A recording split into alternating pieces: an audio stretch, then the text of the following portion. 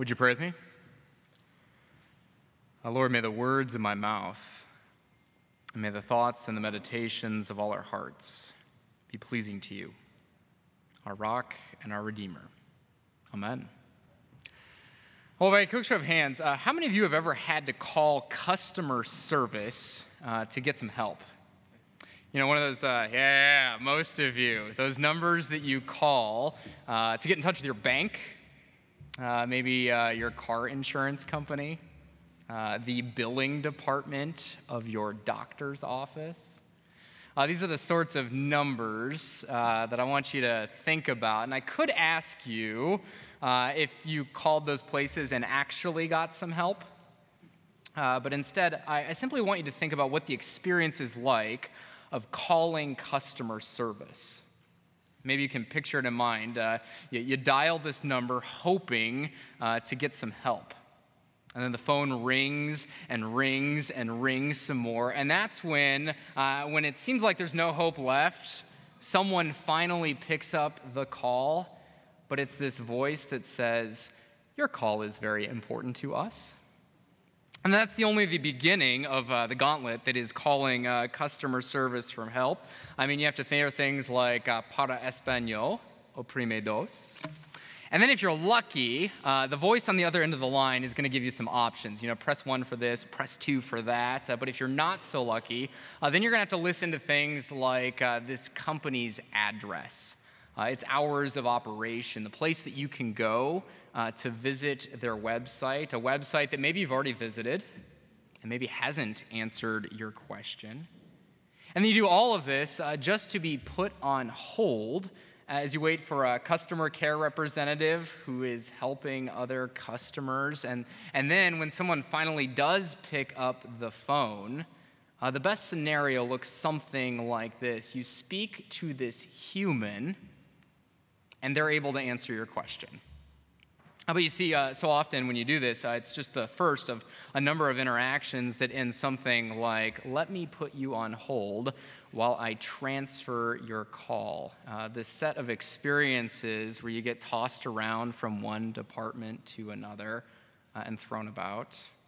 See, I'm sure all of us can think about what the experience is like of calling customer service for help, you know, where you have some sense of what your need is, but then what it's like to not receive help. Or even more than that, what it's like to hang up the phone after an hour and one in the first place. And I bring all of this up because it's to people in situations like this that Jesus reveals himself in today's reading. And there's 4 things that I want you to notice that Jesus does in today's reading. See, when Jesus encounters people like this, he sees them, he has compassion, then he gathers them together, and finally, he sends them out. There are 4 things that Jesus does in today's reading. And in just a moment, I want us to explore each of those things, but I think a little bit of context about today's reading is kind of helpful. You see, we find ourselves right in the middle of Matthew's gospel. And Matthew organizes his gospel in a very intentional manner. You see, he starts with the story of Jesus' birth and baptism. And Jesus ends his gospel with the story of Jesus' crucifixion, his death, and his resurrection. And in the middle of his gospel, it's all organized around these 5 sermons. Now, these 5 great sermons that Jesus tells. And so you got sermons like the Sermon on the Mount, and then the Great Missionary Discourse, or this collection of parables. These are just 3 of the 5 sermons that Jesus tells. And in between each of these sermons, there's a whole bunch of action.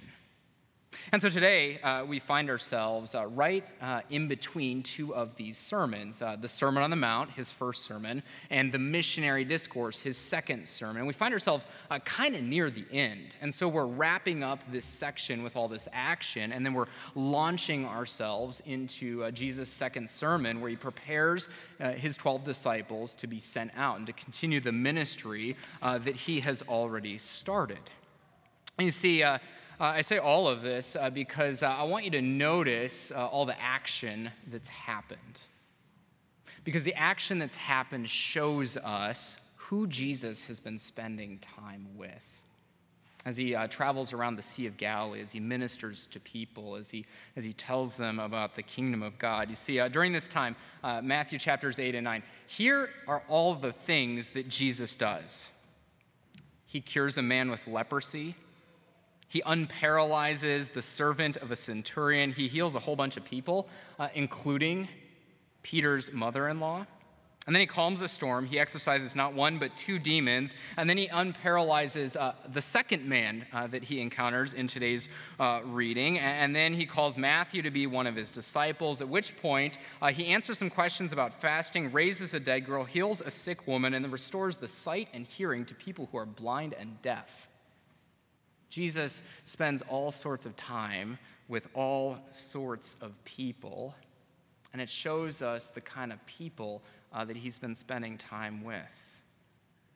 Ordinary, everyday people.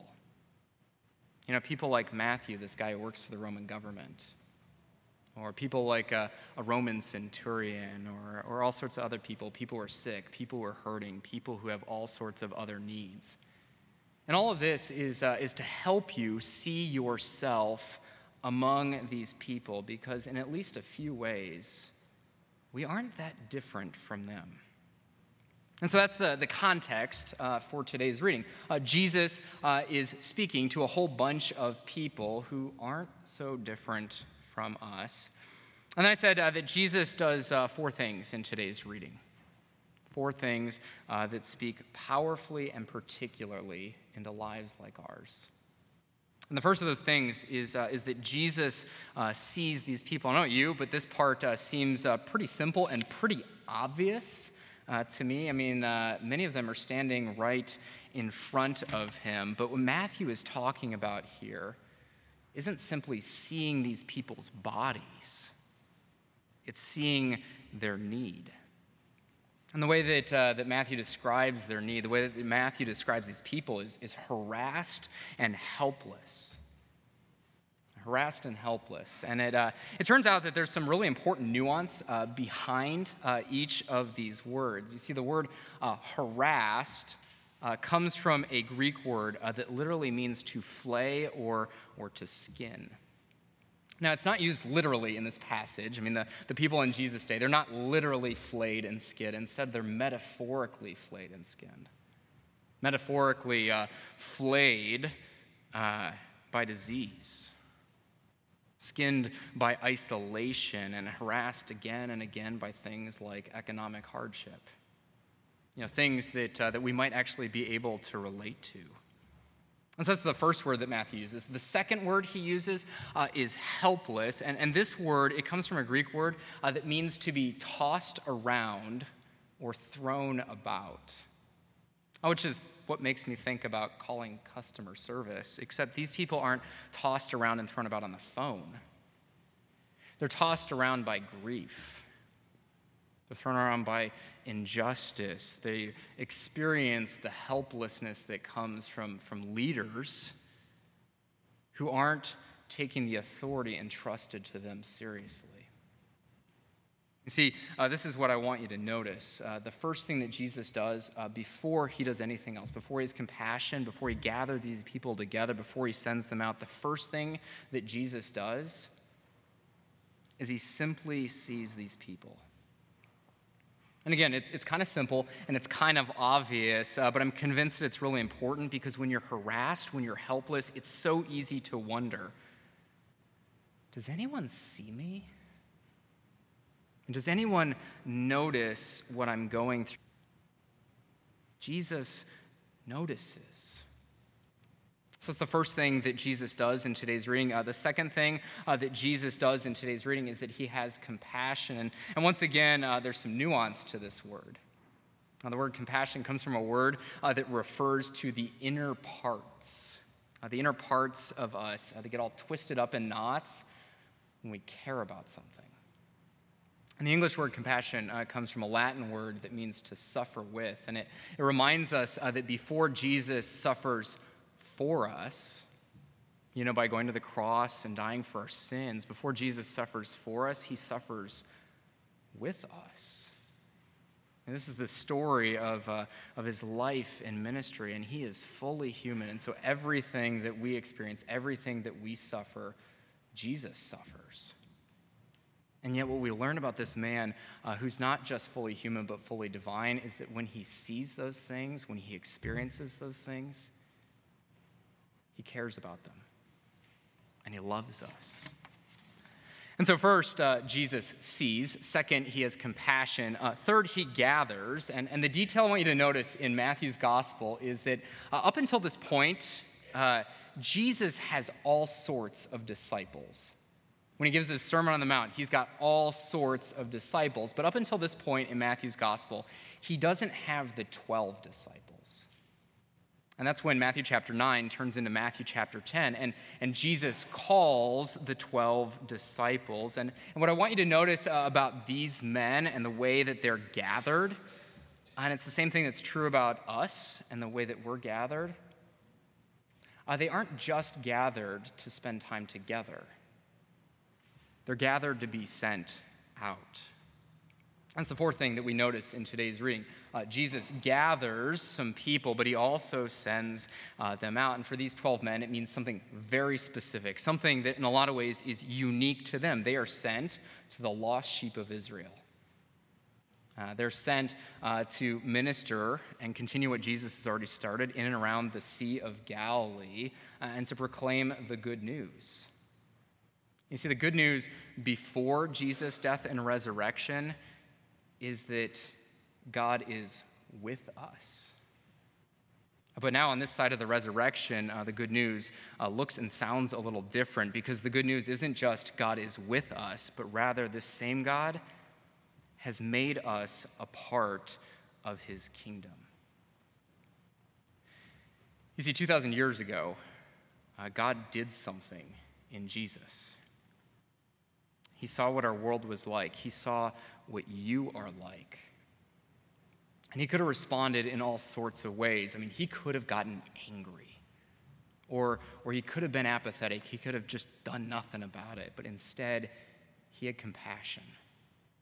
And so he sent his son to come and live among us because he cares about us. And then he gathered us together, and he sends us out. And he gathers us together and sends us out because our God is on a mission to redeem and restore our broken, hurting, sinful world, and a mission to redeem and restore people like you and me. And so he gathers these people and he sends them out, and these people, they begin to see. They begin to have compassion, and they begin to gather and be sent out. And that story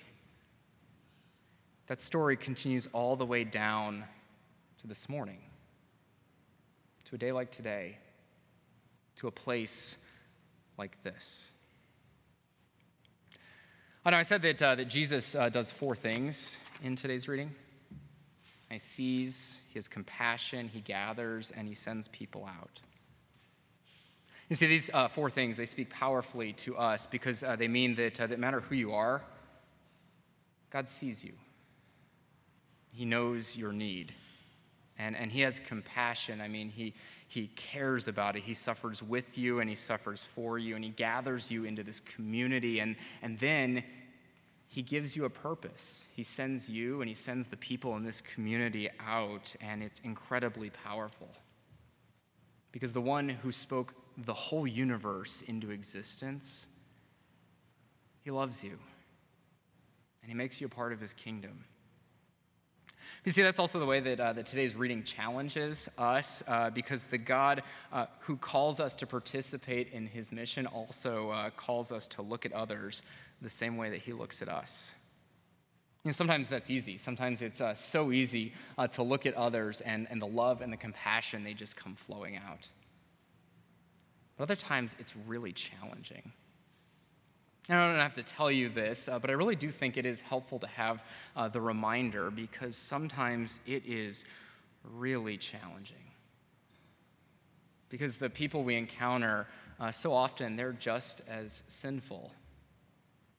And sometimes they're just as hostile to us as we once were to our God.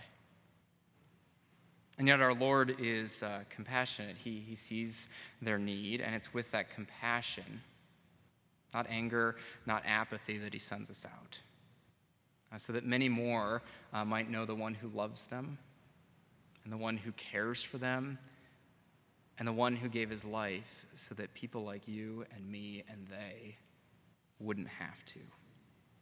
And so it's for this reason that God gathers us together, and it's for this reason that God sends us out. But always remember that before he does, he is the one who sees us, and he's the one who loves us and cares for us, the one who shows us compassion.